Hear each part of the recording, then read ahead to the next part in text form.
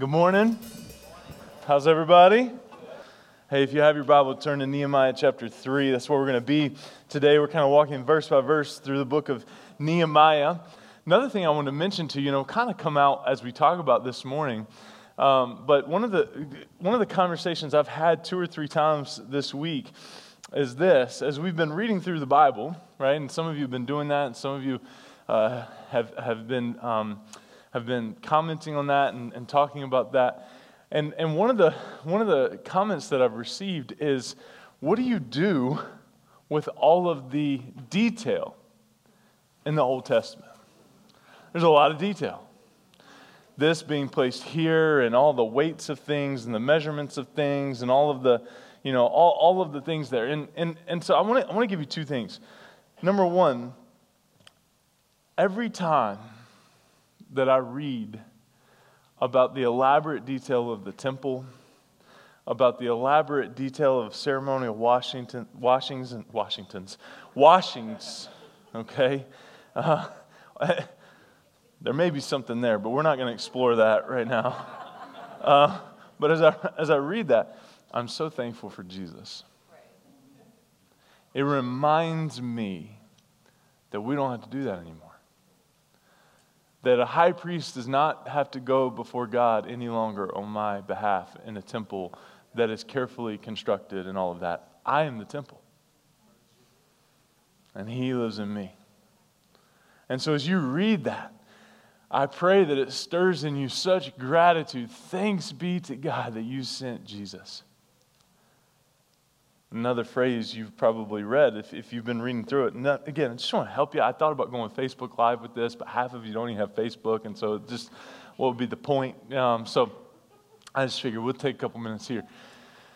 You read a lot of shall nots, right, in the Old Testament. You shall not do this. You shall not do this. If you do this, you shall surely be put to death, right? There's the whole lying with an animal thing, and anyway, right? Kind of some crazy stuff. Right? Again, not that the law is pointless. Let's remember that. Okay? It's like as a parent, if you don't have rules, right? If you don't have regulations, what happens? I heard chaos. And that was the thought I was thinking, right? They even make movies about that, right? I don't know if you've heard about the movie Yes Day, right? But if you have a Yes Day, what ends up happening? Everything falls apart, right? And so it's not that Jesus came and we don't have any more boundaries. We don't have any more. But Jesus came not to abolish the law, but really to fulfill it, right? And so as we read that, right, it is now conviction, right? And so I'm not going to talk about the law today, but I am just going to say, again, thanks be to God that some of those things are free. Like, we can wear more than one material on our bodies today. So if you've got a heavy something and denim, it's okay, because in the Old Testament it forbids that, right? But Jesus came and set us free from that, right? But you should still honor your father and mother. Right? Some of those things are still binding, right? You still shouldn't murder, right? Some of those things are still binding, okay? And so, does that make sense? But again, in both of those things, thanks be to God that He sent Jesus. And as I've been thinking about this all week, I've been thinking about this, that it's the hope of Christ, right? Look at your neighbor and say, it's the hope of Christ. It's the hope of Jesus, right? And that is the reason that we gather, and that is the thing that separates us from any other religion, that we have hope in Jesus who set us free. It's for freedom that He set us free. And so as you read through, I pray that might encourage you, that might bless you, that might help you a little bit, because I'll be honest with you, you haven't even gotten to the good stuff yet. Leviticus is coming. Leviticus is coming. All right. So let's dive into Nehemiah 3. So this morning from Nehemiah 3, we're going to be talking about, and this is titled, Working Well with Others. So let's take a poll. Can we do a poll? It's a safe place. Nobody's going to be looking around, just me, okay? Right? How many of you would say, just beyond the shadow of a doubt, I am awesome at working well with others? Okay, I see those. Not as many of you as I would have thought. Thank you for your honesty. How many of you would say, it drives me up a wall, or I'm terrible at working well with others? Wow. Man, y'all need Jesus. No, anyway. Anyway. So let's dive into it, okay? People like to hear their name mentioned in a positive way, don't we? Don't you just love that? Don't you just love when you get your name mentioned in a positive way? Well, our text today, it's a little bit of a difficult chapter, Nehemiah 3, so we're not going to read the whole thing because it's a little repetitive, but our text today is basically a list of people who achieved some pretty major accomplishments.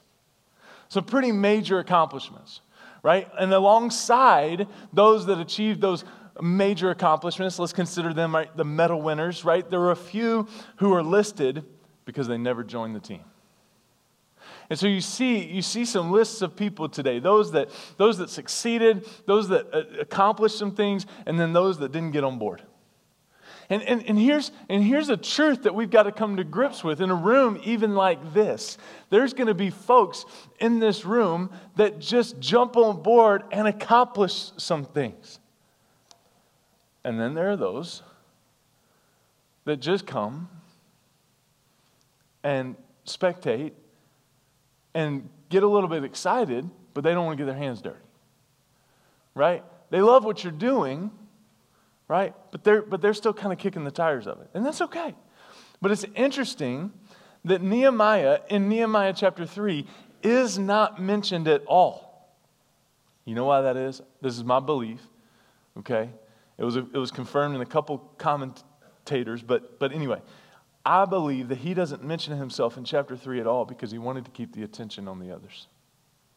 He wanted to celebrate the work, point out the work, and kind of journal, like who was involved, who wasn't involved, how did we get through it? Because next week we're going to talk about opposition, right? So he's documenting this whole thing. But at first glance, we can admit that Nehemiah chapter 3 looks a bit dry. It's a couple lists of names, and they're talking about things, and not to mention it's names that are pretty hard to understand, pretty hard to pronounce. One commentator refers to Nehemiah chapter 3 as a colorless memorandum of assignments. A colorless memorandum of assignments. It reads much like the book of 1 Chronicles with its long list of names that are too difficult to pronounce, information that seems redundant, and a chronology that seems meaningless. And it's hard to muddle through.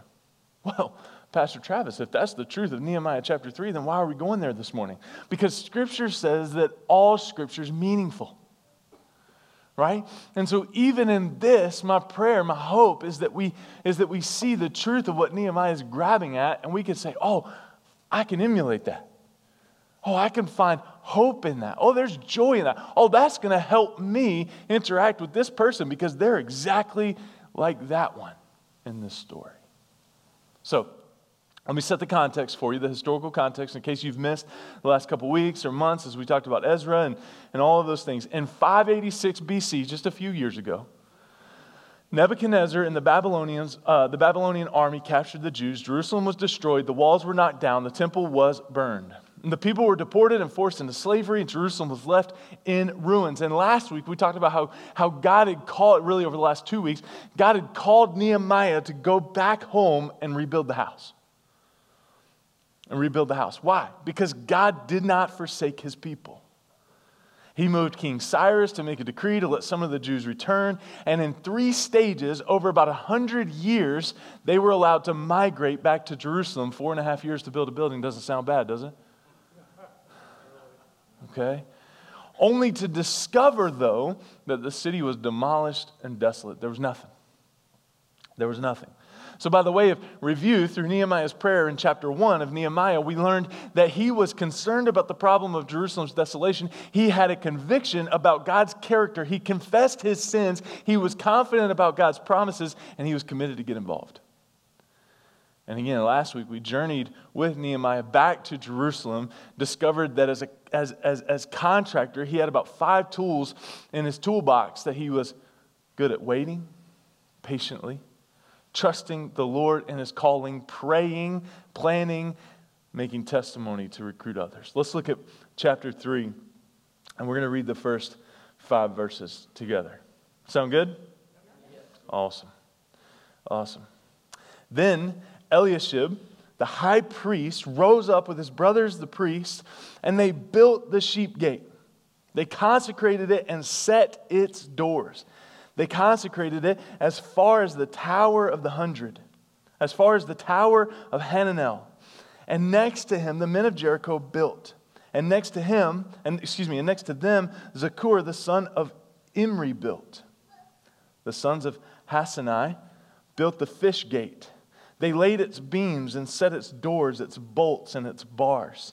And next to them, Meremoth, the son of Uriah, son of Hak, repaired. And next to them, Meshullam, the son of B, son of Meshezabel, repaired. And next to them, Zadok, the son of Benai, repaired. And next to them, Tekoites, repaired. But their nobles would not stoop to serve their Lord. Now, let's pause for just a moment. What does this show us already? 2 things. Chapter 3, in summary, I'm going to give you the summary and then we're going to talk about it a little bit, okay? In summary, chapter 3 reveals Nehemiah's extraordinary gift of administration and organization. Why? Because look at all of these names and the different places that they built, the different gates that they built. We've got a group working on the sheep gate. We got a group working on the fish gate. We got a group repairing this section. We've got a group repairing this section. And they're all spread out, organized, repairing their section. But their nobles would not stoop to serve the Lord. We see in Nehemiah's organization and administration servant leadership, he was able, we see it in this chapter, to mobilize and empower 44, everybody say 44. 44 separate groups of people for the task of rebuilding the walls. 44 separate groups of people for the task of rebuilding the walls. This, no doubt, came because of his careful assessment of the need during his moonlit mission that we talked about last week in verses 13 through 16 of chapter 2. Second thing we got to point out, this passage, the whole in its entirety, 44 separate groups of people that Nehemiah equipped, trained, and released to do the work. There's a lot there, okay? It shows how people working together can accomplish more than if just one person tried to do all the work. People working together can accomplish more than if just one person tried to do all the work. As you read, and maybe you're taking a listening break, right? But as you read through chapter 3, sometime it's fascinating to underline every time you see the phrase next to him, next to them, after him, after them. In fact, I'll spoil it for you. These expressions are recorded 28 times in this one chapter. And so the biblical principle is this. Like we talked about last week. Every person, look at your neighbor, say every person, is to be involved in ministry. Because every person has a job to do. I talked about it last week. Even if that job, as you're sitting here, is just to love the people around you. Just to love the people right next to you. Just to love the people around you. Say, hey, is this so good to see you? But the reality is this, right? And let's be honest for a second, okay? It's hard to find the right job, isn't it? Some of you are doing exactly what you need to be doing, both in your career and in kingdom work. Others of you are struggling to find your right place and all of those things. And it might help you feel better if you hear someone else's job history this morning. Listen to this guy's story. All right? Take notes on this. It's fascinating. My first job was working in an orange juice factory, but I got canned because I couldn't concentrate. Then I worked in the woods as a lumberjack. Y'all are booing? Really? at church? You need to get right. Let me get through it. I thought it was great. Then I worked in the woods as a lumberjack, but I just couldn't hack it. So they gave me the axe. After that, I tried to be a tailor, but I just wasn't suited for it, mainly because it was a so-so job. It gets better. Next, I tried working in a muffler factory, but that was exhausting. I wanted to be a barber, but I just couldn't cut it. I attempted to be a deli worker, but anyway, I sliced it. I just couldn't cut the mustard. I studied a long time to become a doctor, but I didn't have any patience. I became a professional fisherman, but discovered that I couldn't live on my net income. Some people are just leaving. That's amazing. Great. I managed to get a good job working for a pool maintenance company, but the work was just too draining. Next, I found being an electrician interesting, Shannon, but the work was shocking.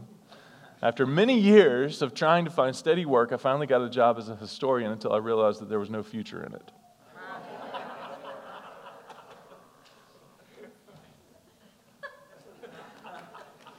You're welcome. I heard someone else say one time, I like work. It fascinates me. I can sit and look at it for hours. Right? But let's talk about the purpose of the work here for Nehemiah. They're rebuilding. And it was special to Nehemiah. We talked about this last week, right? The calling piece. It was special for Nehemiah because he was rebuilding the place where he grew up. Right? He was rebuilding something that meant a lot to him. So for him to mobilize and to go and to mobilize 44 separate groups of people and to get them working on their area was powerful for him. It had to mean the world to him. He was reviving a place that had meant the world. And so the purpose of the work is simple. It's this: what is built is God's. Right? The work that you are doing in life is you are writing God's story that He has already laid out for you at the foundation of your birth. The book of Psalms talks about it. Before you were in your mother's womb, God dictated the steps for you. He knew the pain that you were going to be dealing with right now. He knew the bitterness that was going to be tempted in your heart in this moment, in this season that you're trying to overcome. He knew the joys that you were going to be walking in right now. He knew the emotion that you were going to wake up with yesterday morning and the anger that you were going to feel to Him for living in Maine. He knew that. And guess what, fam? He can take it. Because it's His plan. It's His plan. It's His plan for you. It's His plan for you. Nehemiah was able to build his team around a central rallying point. He was a good leader. Had charisma. He could say, hey, this is the why. Right? And it's easy. It's easy when we talk about, it's easy to build a team and get them motivated for something if you have a common why. Right? If you ask our setup team that gets here early on Sunday mornings about why we're building the new building, they're way more passionate about getting into this new building than a lot of folks. Because these things are cold at 7:30 in the morning when they've been sitting in trailers all week. Okay? He pointed them to the purpose of the work. And listen, the glory of God. It wasn't just rebuilding a wall. It was answering the call of God and His plan and His purpose for this region. He pointed them to the purpose of the work. They weren't just working on walls, they were worshiping their worthy God. And the workers were bummed about the conditions of the city and disgraced in the presence of their enemies. Have you ever gone back to a place, and we talked about this last week, right? You've gone back to a place and you see what's become of it. Right? You see what's become of it.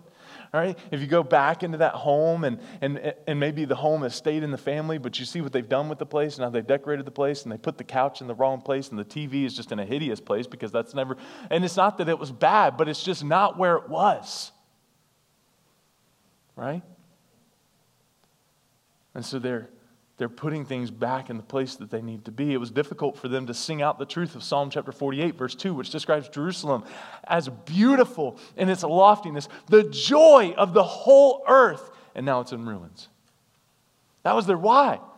They wanted to restore this place to the beauty and its loftiness and the joy of the whole earth. They longed for God's city to regain its splendor and for God to get the credit. And so some of us aren't as frustrated or lost as we think we are. We've just forgotten the why of the thing.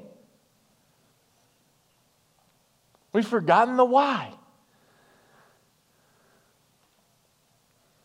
The purpose of all of this, all ministry, and really of life itself, is the glory of God. 1 Corinthians 10 puts it this way. So whether you eat or drink or whatever you do, look at your neighbor and say, whatever you do. Whatever you do. Don't pronounce the V. That's not. But whatever you do, do it all for the glory of God. And so look back at verse 1. Eliashib, the high priest, rose up with his brothers, and they built the sheep gate. His brothers and the priests, and they built the sheep gate. It's another way of saying this: put God first. Because close to the wall's northeast corner, this gate provided easy access to the temple. It was given this name because of all the sheep that entered through it to be sacrificed. And so by beginning here, Nehemiah is establishing that their relationship with God was central. This was the most important place to start. And in Nehemiah's mind, I'm sure it was the only place to start. They had a time of dedication right at the beginning of the construction project, and we must make sure that we're dedicated to God before we begin working for Him. This is critical. Don't make the mistake of focusing so much on the work or the tasks that you forget God Himself, because here's the reality: God's not impressed with your labor. He expects it. It's a natural reaction, right? He's not impressed with your labor. He wants your heart. That's why, hear me fam, that's why worship must always precede work. That's why worship must always precede work. So, we talked about the purpose of the work. It's God's. It's for the glory of God. Let's talk about the people and the work. And I want to make 5 observations about the people and the work. That all right? There's 5 things from this chapter that will help each of us work well with others. And judging by the hands we saw earlier, some of you really need this. Number 1, first principle is this: leaders must, everybody say must. Leaders must set the example. Leaders must set the example. We see this in verse 1. If anybody in the city should have been busy with the work, it was the priests. Why? Because God's reputation was at stake. The high priest had no hesitation using his consecrated hands to swing a hammer or push a wheelbarrow. This is not to pat myself on the back, but some of you don't know me super well, and so here you go. I take seriously, as your pastor, my joyful responsibility. Notice how I said that. Speaking very carefully here. I take seriously my joyful responsibility to be involved in the work of the ministry here at Summit. I love it. I love it. Some of you know this story. When I first gave my life to full-time ministry at 16, someone told me to get a mentor. So I went into this guy's office one day. It was on a Wednesday night. It was raining really badly, and my windshield wipers weren't working. I remember the night like it was yesterday. It was very intimidating. Okay, moving on. And I went in and I asked that. I was like, hey, I'm supposed to get a mentor, and you remember my name. You remember who I am. I'm not a part of this church, but I would like for you to be my mentor. And he was so excited. He's like, he was just really excited. He said, Travis, next Wednesday after school, I want you to come here just right after school, and we'll get started. So I was excited. So couldn't wait. Couldn't wait for the next Wednesday after school to go to Thad's office and get to work. I thought he was going to teach me how to preach on day one and, all these different things and give me all. And so I walked into his office the next Wednesday. I sat down. I started getting things out, and he said, Travis, I got you something. I was like, great, can't wait. What you got? I thought it was a new Bible. I thought it was a notebook of his sermons or something like that. I didn't know how this thing worked. I didn't know what to expect. I didn't know what he was about to give me. And he reaches under his desk and pulls out a toilet brush.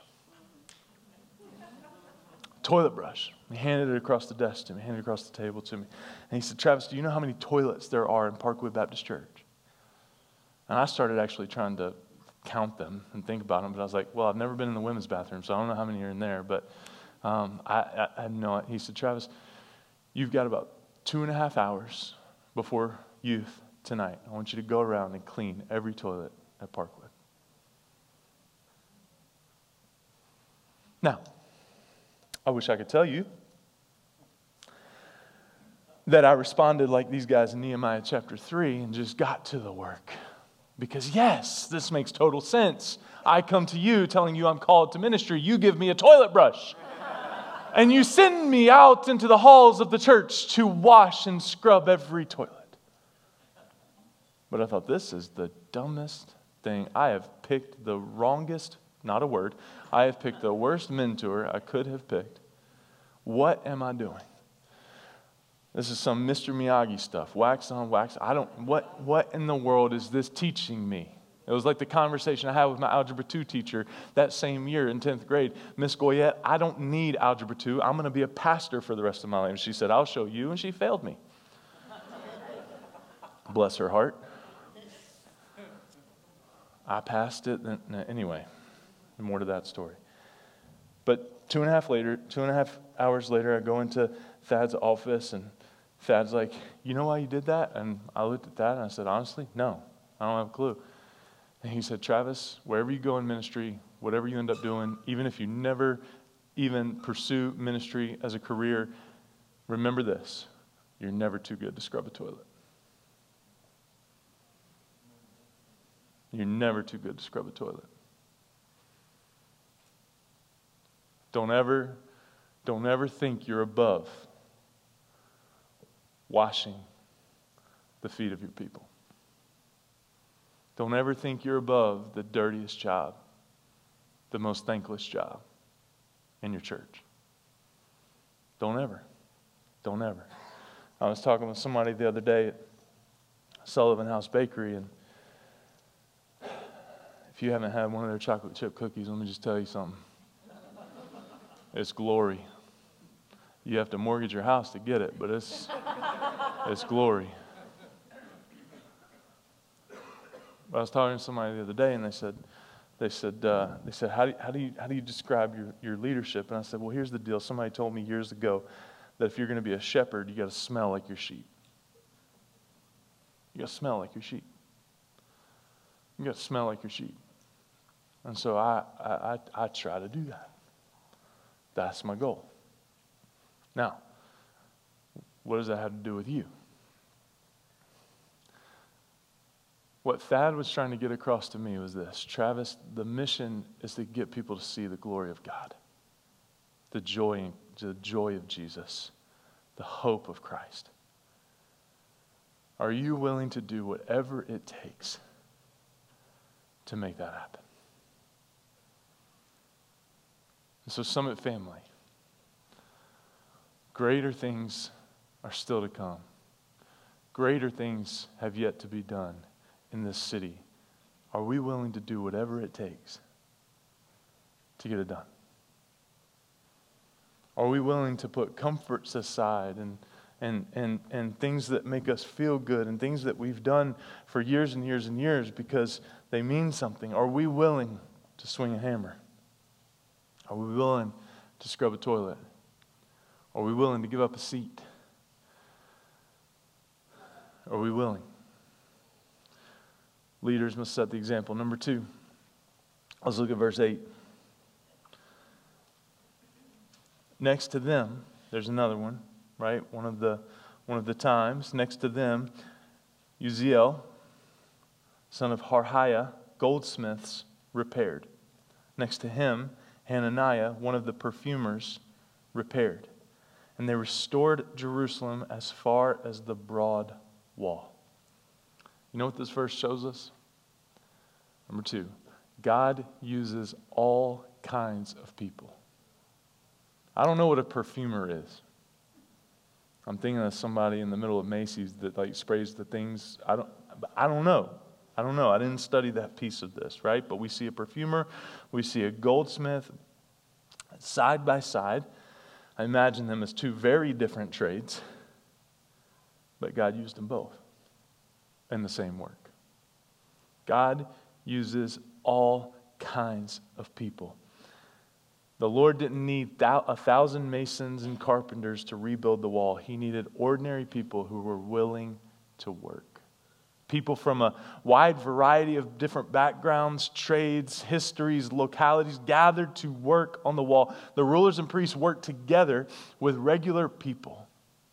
Some who even lived, in this time, this would have been a big deal. Some who even lived 10, 15 miles away. There was a place for everyone and a job for everyone to do. Third thing, look at verse 5. We've already read this. And next to them, the Tekoites repaired, but their nobles would not stoop to serve the Lord. Here's the truth. Some people ain't going to work.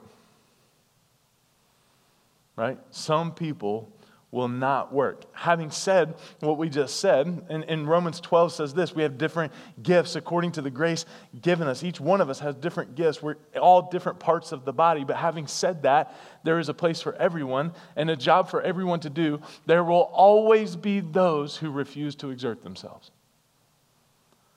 There will always be those who are more consumers than contributors. Most people have worked, but some have avoided their responsibility. Now, let's talk about these Tekoites before we give them too bad of a rap. It was a town about 11 miles from Jerusalem, 11 miles from where they're rebuilding. And while some of the people commuted to the job site, the nobles from Tekoa called in sick, essentially. It was too far. Actually, the text says that they refused to participate in the work of God because they didn't want to follow orders. Now, what can we take from that? They were too proud. Don't elbow or tap anyone next to you. We're not that kind of church. Let the Holy Spirit convict them. Okay? They were too proud to submit themselves to the supervisors of the job. You know anybody like that? Again, don't elbow, just think. It's a rhetorical question. No movement necessary. They were too important to get their hands dirty. The phrase "would not put their shoulders to work" suggests that it was pride more than anything else that kept them from pitching in. Pride more than anything else. Nehemiah uses in this text, he uses I can't talk this morning. Agricultural imagery that describes a stiff-necked ox who refuses to be yoked. Now again, just want you to think about this. Anyone here today who refuses to roll up their sleeves and work? Feeling like you're too important to spend some time with a hurting person? To stop and listen for a few minutes to a need?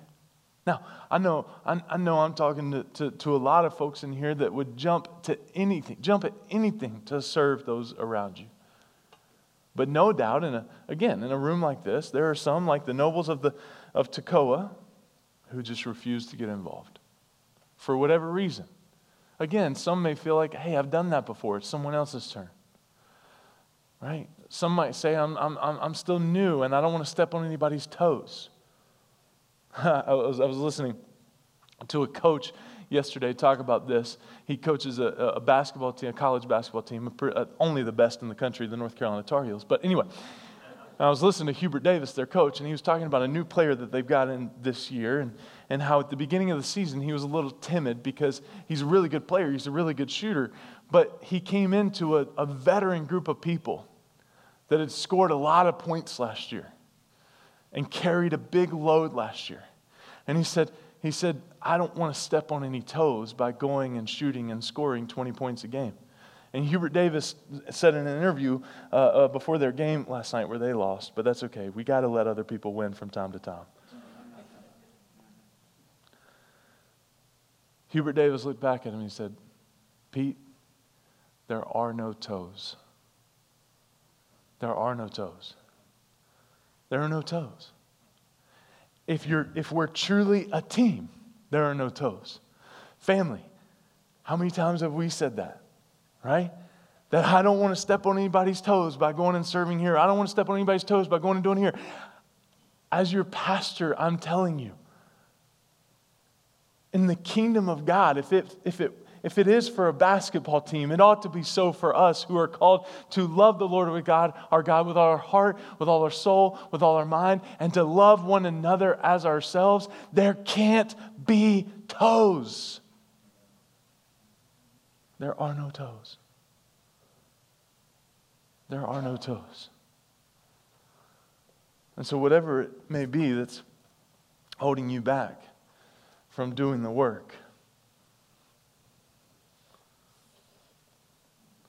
may you see the glory of God as more important than other people's toes, your past, whatever the case may be, whatever's holding you back. Number four.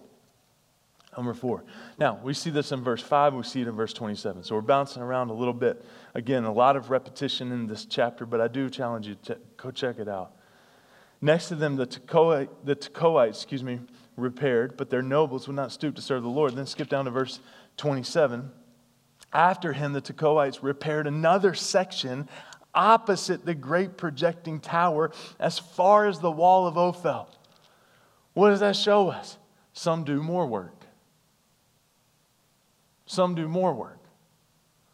And you know what that tells me? It's okay. Listen, in every church, in any project, there will always be some who are slack in their serving, but at the same time, there will always be those who do more than others.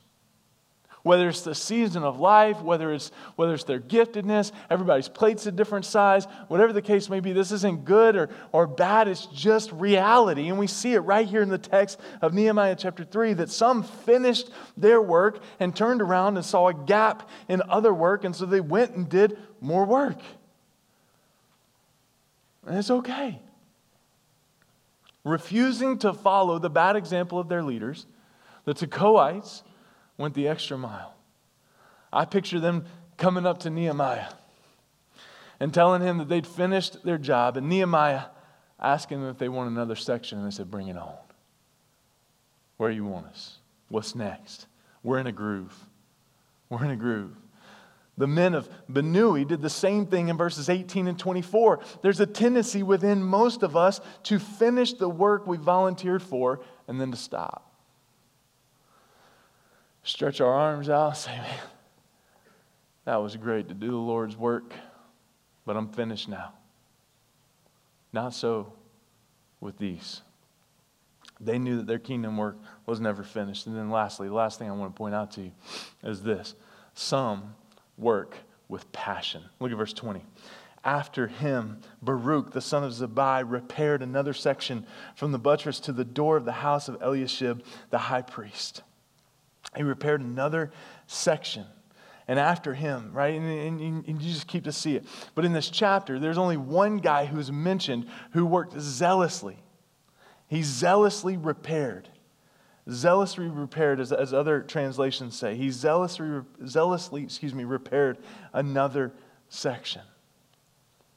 And the Hebrew word zealous means to burn or to glow. And it suggests that Baruch burned a lot of energy. He was not just serving, he was on fire. And this is amazing because in chapter 4, verse 6, we read that the people worked with all of their heart. Everyone was working hard, but in a crowd of committed workers, Baruch stood out from the rest. We need people like Baruch. We need people like Baruch who will say, I don't really care what others are doing. I'm going to do my very best. Willing to go the extra mile, burn with zeal and passion in service, tired of just going through the motions, ready to get fired up and work. Family, I want to be like Baruch, where it can be said of me that I served zealously. I kicked it up a notch. And truth be told, this is not trying to shame anyone in the room, but truth be told, and I think you would agree with me, most of us could do a lot more. With a lot more passion than we're doing right now. Most of us could do a lot more with a lot more passion than we're doing right now. So, if God's work is going to get done, we're called to cooperate with one another, amen? Not compare, not criticize. It moved me this week. I was thinking, just trying to picture myself, placing myself in one of these names, right? And thinking, what does it look like for me to be working on my portion of the wall? And I didn't see in here at all, because some of you care about this, some of you will think it's demonic, and that's okay. I'm an Enneagram 3, which means I'm an achiever, I'm an accomplisher. I like to work and will win at all costs. And so I can picture myself on the wall, Fred, right? I can picture myself on the wall trying to glance to my right, glance to my left, turn around and check somebody, because I'm trying to finish my portion of the wall first. I want to get it done first. Okay? I don't care about best. That's different Enneagram numbers. Okay? I'm trying to get done first. And so I might even cut a corner. I might even not put as much effort. And I'm not saying that's good. That's just part of who I am. Don't judge me. Okay? But I don't see that in the text. What I see is people faithfully focused on the task in front of them, trusting others to do the same. Faithfully doing the task in front of them, trusting others to do the same. Worship team is going to come. Leaders must set the pace. God uses all kinds of people. Some aren't going to work. Some will do more work. Some will work with passion. Listen to this. Geese often cover thousands of miles before reaching their destination. And they can only get to where they're headed if they work together. Here's some facts. You ready? About their flight patterns. By flying as they do, the members of the flock create an upward air current for one another. By flying in a V formation, some of you may have learned about the V formation in the movie The Mighty Ducks. But that's a real thing, okay? Flying in a V formation, the whole flock gets 71% greater flying range than if each goose flew on its own. Isn't that interesting? 71% further than if they'd flown on their own just by flying in a V. When one goose gets sick or wounded, two fall out of formation with it and follow it down to help and protect it. They stay with the struggler until they're able to fly again. The geese in the rear of the formation are the ones who do the honking. It's their way of announcing that they're following and that everything's going well and to plan. The repeated honks encourage those in front to stay at it. And as I think about this, one lesson stands out above all the others. It's the natural instinct of the geese to work together. Everyone has to do their part if they want to get to where they're going. Whether it's flapping, helping, simply honking, the flock is in it together, which enables them to accomplish what they set out to do.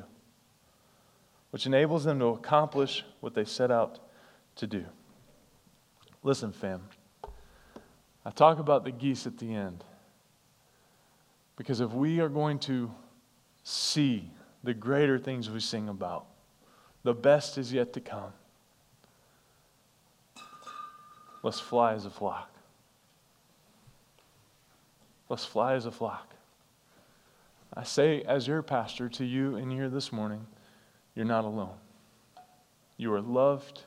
You are cared for. You are prayed for. Well, Pastor, this is my first time. You were prayed for. We pray for everyone that would enter this room at least twice as a team before you enter this room. Once at about 7:45 and once at about 9:15. And we can't wait to see how God accomplishes his work through each and every one of us as we do our part. As we do our part for his glory and for the advance of his kingdom. Are you as excited as I am? Let's pray together. And so, God, today, many things come to mind as we think about closing in prayer after this passage. First, for the one that is just about ready to give up on the corporate worship, may they see today that they are a geese that we need. That you need. That they have a place in your kingdom. That in your kingdom work, that we're not damaged, we're not too damaged, we're not too broken to be used by you. God, I believe that's why you went through so much detail in your word. Why it's so long. Why there's so many stories. Because God, you show us repeatedly, broken person after broken person after broken person, that you used for your glory and for your good. Even as I think about Hebrews 11, the hall of faith, each one of those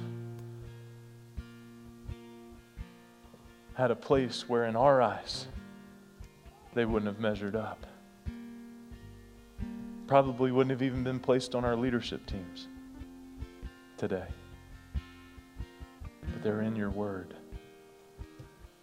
That by faith, you worked a miracle through them. And I believe in this room, there are countless miracles that you can't wait to work in our lives. That you can't wait to do through us. So may we not sit back and think we're too broken. May we not sit back and think, oh, God's going to use that person for great things. But God, may we get zealous for what you want to do in us. May we get zealous and passionate and even a little selfish about the work that you want to do in our heart, because you love us that much. You sent your son to die that you could do a work in our lives. And so, God, we're not quitting. We're not giving up. We're pressing on. And we can't wait to see what you've got. It's just the beginning. As a church, I believe that. For me, I believe that. For my family, I believe that. For the families that I look out and see in this room, I believe that. It's not a false thing. It's not something I'm just saying this morning to try to pep people up. I believe that you are a man of your word.